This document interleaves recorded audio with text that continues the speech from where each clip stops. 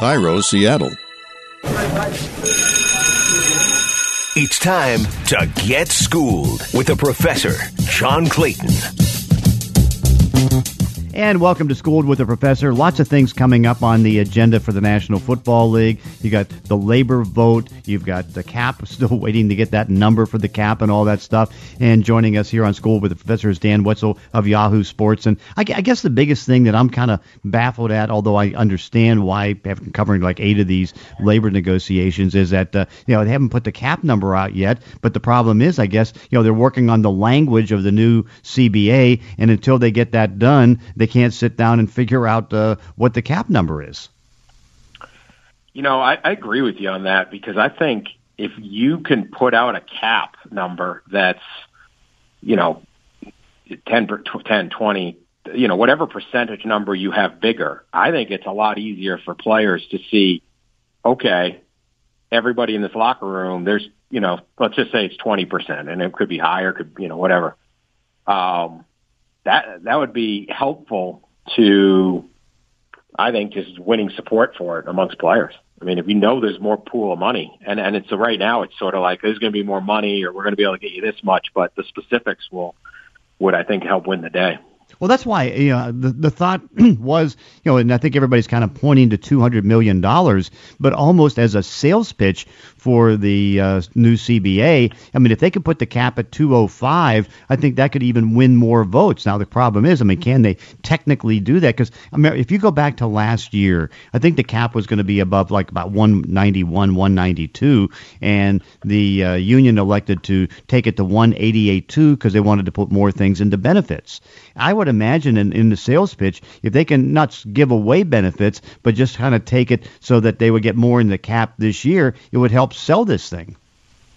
Yeah, I agree. I mean, look, at the end of the day, people are going to want money, and then you say, look, and then we're going to renegotiate, and then it could go up higher over the course of this deal. Some kind of certainty. I don't know about you. I mean, I think this is going to pass. I think there's so much benefit for the rank and file player that I don't think what the stars come up with, that is just my theory, that, even the 17th game, a guy who has a 4-year career, he just added, almost a quarter of their season, 4 more paychecks.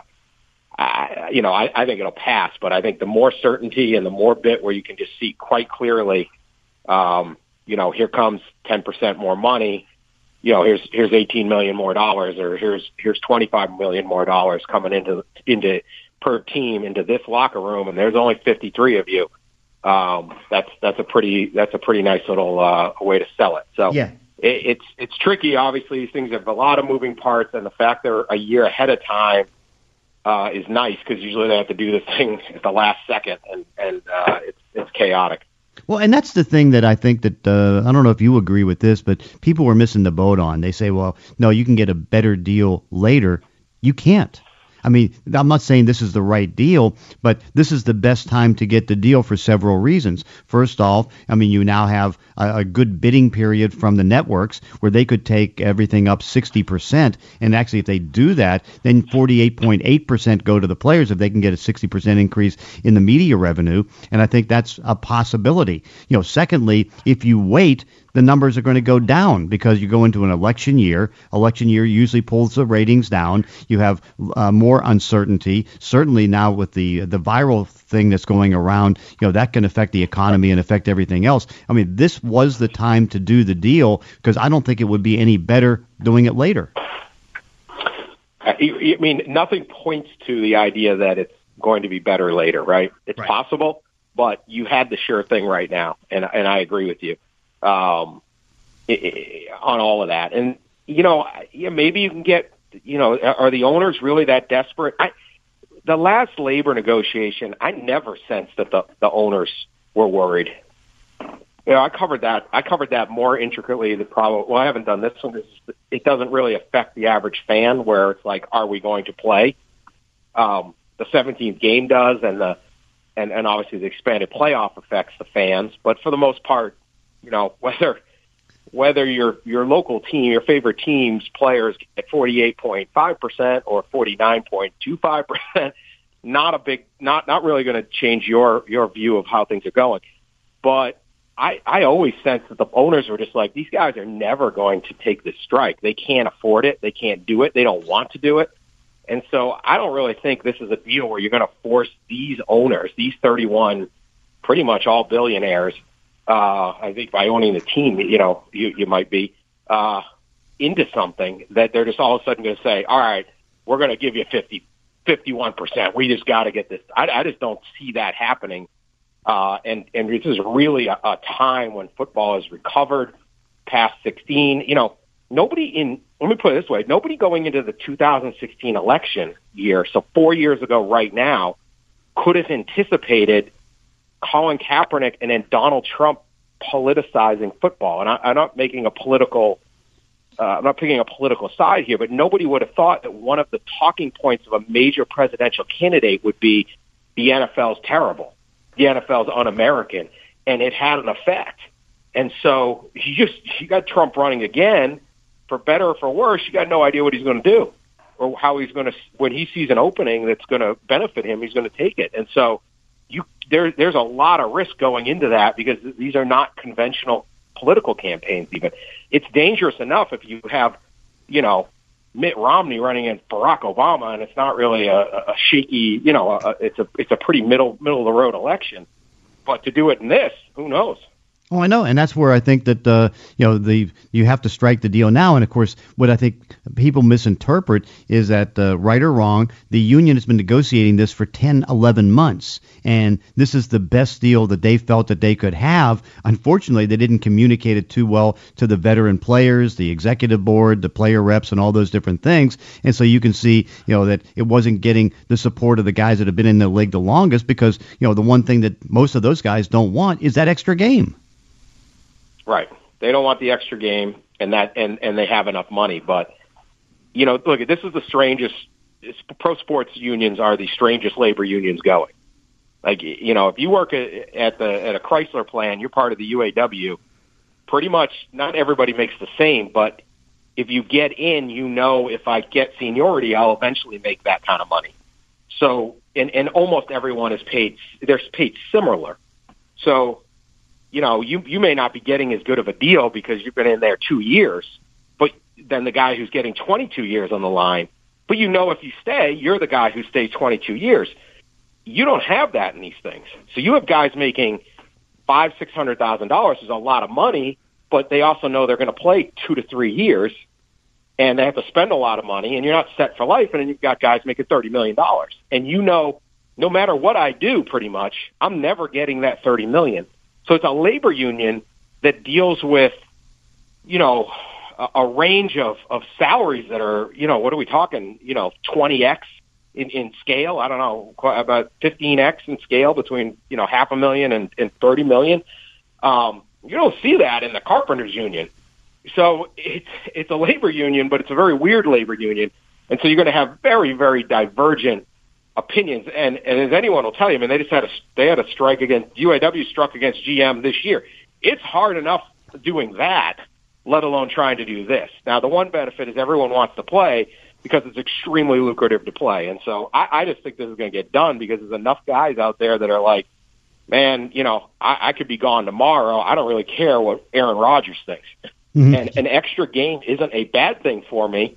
Because it's an extra game check, and once they work that out, I think that was the solution. Again, if you're playing, you have a 4-year NFL career, okay, and you're playing 16 games, and now you play 17 games. You've just added the equivalent of a quarter of a fifth season, and that's 4 more game checks. So I think there's a great incentive for these guys to get this done. Yeah, I thought it was very fitting that Nate Solder, left tackle of the Giants, who is their player rep, quizzed like 15 players on his team making the minimum and all young guys, and they all said, okay, and the question was, all right, would you, for this amount of an increase, for this amount in benefits, and for this much less in what you have to do as far as preparation and all that, would you be willing to add a 17th game? And all 15 players said yes.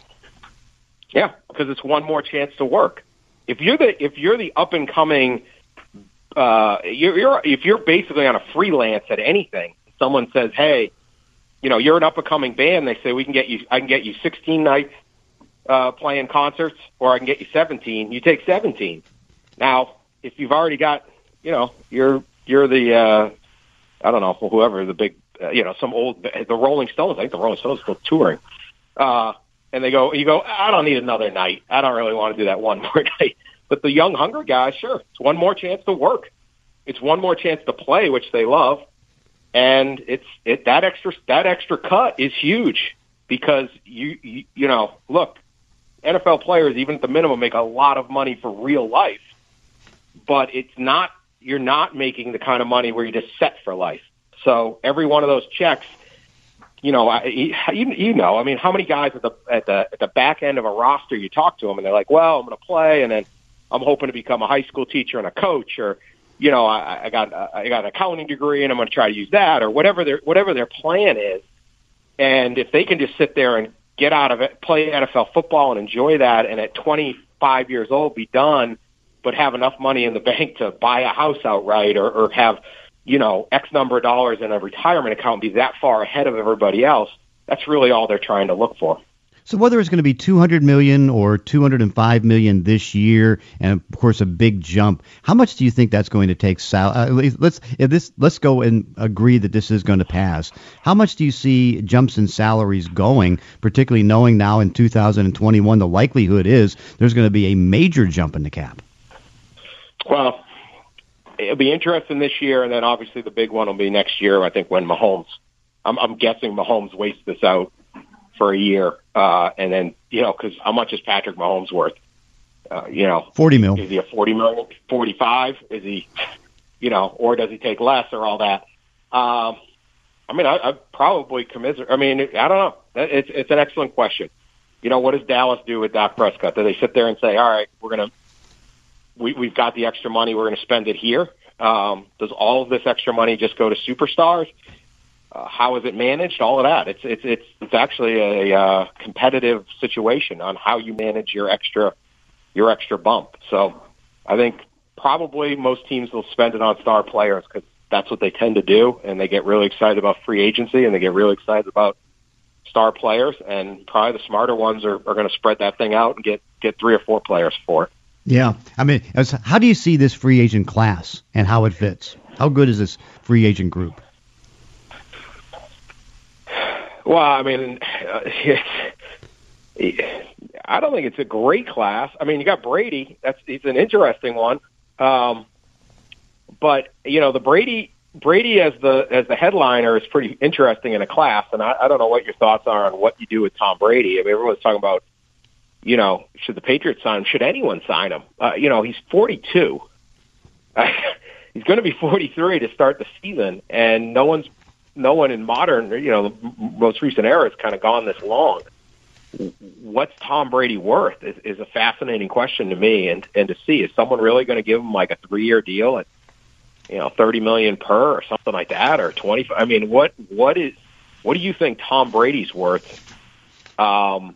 And then I think it starts with quarterbacks, and then you're falling in line with a much lesser group of quarterbacks behind him.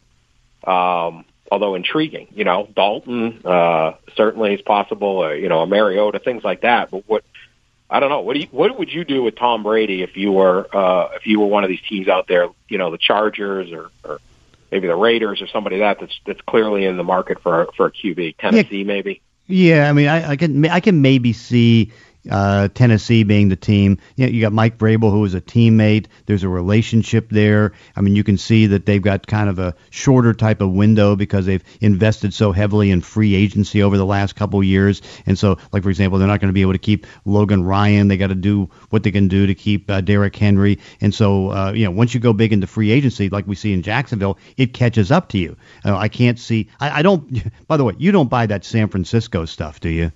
I mean, I don't whatsoever. I don't. I mean, as a media vulture, I love it. Yeah.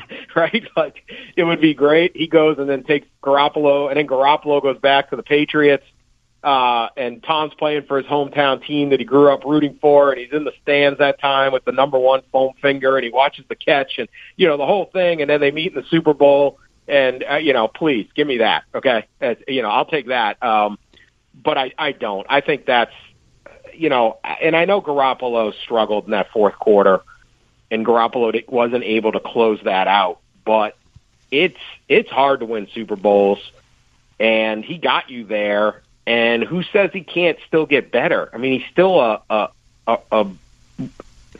I wouldn't call him young, but inexperienced or lightly experienced. He's on the lower scale of experience. I just don't think they give up on Jimmy Garoppolo at this point to roll the dice with Brady. And again, he's 40. He's going to be 43 years old. I mean, the guy's the greatest. He's phenomenal. I love watching him play. I love watching him figure out defenses. He and Manning to me are the two at late career that you just the first quarter and the fourth quarter almost have no relation. He's like a guy just waiting to see all the pitches, and then he figures out the defense. I love watching that, but he's still 43, and he isn't what he was. And how quick is that cliff? How steep is that cliff that you can drop? Because in almost every other position, you see guys can drop. You can be a pretty good corner. You can be a great cornerback, and then a pretty good one, and then a bad one, real quick. And that in almost any position. And you just wonder on how long can Brady go? Are you going to walk away from Jimmy Garoppolo and a guy who got you to the Super Bowl and got you there and just couldn't quite make it done, just on the hopes that we're going to return and Tom Brady's going to close it out? Well, and just think about the problems. I mean, first off, to keep a Super Bowl team together is difficult, and you can see the difficulty the 49ers are facing right now. They're trying to see if they can get Eric Armstead to stay. They're going to have to pay even more in the next year to Brenson Buckner to keep him there. Or DeForest Buckner. I mean, because DeForest right now is probably maybe one of their best defensive linemen, along with Nick Bosa. You got a safety whose contract's up. I mean, keeping these teams together. We just watched what happened to the Rams, and now all of a sudden, if you're taking a cap hit on Garoppolo, paying over $30 million to get Brady, I mean, you shorten your window. Yeah, so it's about the only thing they have going, I think it's only $4.2 million in dead money if they get rid of Garoppolo. But yeah, you are, and you're also, Garoppolo is I mean, I'm not in the locker room every day, but covering that team is really popular guy. Right. So these guys, they like Garoppolo. And so you're taking one of their friends out. Now, yeah, you're bringing in Brady, so maybe that can be worked out, but you're also sitting there telling the defense that we're going to pour all this money into the offense. And it's the defense that really got you there. It's tricky. These are hard. These are hard things to do. It is hard to win Super Bowls, and it's hard to win them over a prolonged period. And it's almost like New England. They should just be appreciated as the ultimate outlier, rather than like, oh, we can do this. You can just keep retooling on the fly. I mean, that's just it's so hard to do. So yeah, I think that's fraught with risk. I think that is like we're out of Tom Brady ideas to talk about and write about. So let's float that one out there. Create new ones. It's fairly unrealistic. Yeah, I agree with you. I think Tennessee is a real possibility if he's going to go. I think it would fit in pretty well there, but I still think he comes back to New England personally. I do too. Finally, to kind of wrap it up here on School with the Professor, the one guy I can't figure out where he goes, because it looks like he's going to go, is Jameis Winston. Where does he go? I mean, how do you sign Jameis Winston and sell it to your fan base? I mean, how do you sell it to your locker room? Jameis Winston is one of the most befuddling players I've ever seen. There's times he's phenomenal, and then the next play he's terrible. I mean, 30 for 30, right? He got the 30 for 30. I don't know where you go with him. I don't. What's the market for him? I mean, how do you sell, like, hey, we just signed Jameis Winston? I'd almost rather sign Mariota or Teddy Bridgewater or somebody like that. You can sit there and go, hey, I mean, it's almost like because of the recency bias, if nothing else. I think Mariota would be easier to sell to fans that we just signed him, even though he lost his job. But you don't. I don't know. I don't know what Jameis Winston goes. I don't know what his market is. I mean, obviously he's going to be playing. He's not the worst quarterback. He's just, I don't know how you really think you can win with Jameis Winston unless you think I've got some stability or I've got a way to coach him or an offense that works differently. But they've tried just about everything in Tampa except stability. So he will be a fascinating signee because he either stays and Tampa's going to sell that to their fans, or someone else is going to sit there and sell this to their fans. Exactly. Hey, Dan Wetzel from Yahoo Sports, thanks so much for joining us on Schooled with the Professor. Anytime, man. Appreciate it. And that does it for this week's podcast. In between episodes, you can follow me on Twitter at Clayton ESPN. If you enjoy these weekly one-on-one conversations, consider leaving a review on iTunes or wherever you're listening to the show. Thanks for listening. See you next time on Schooled with the Professor.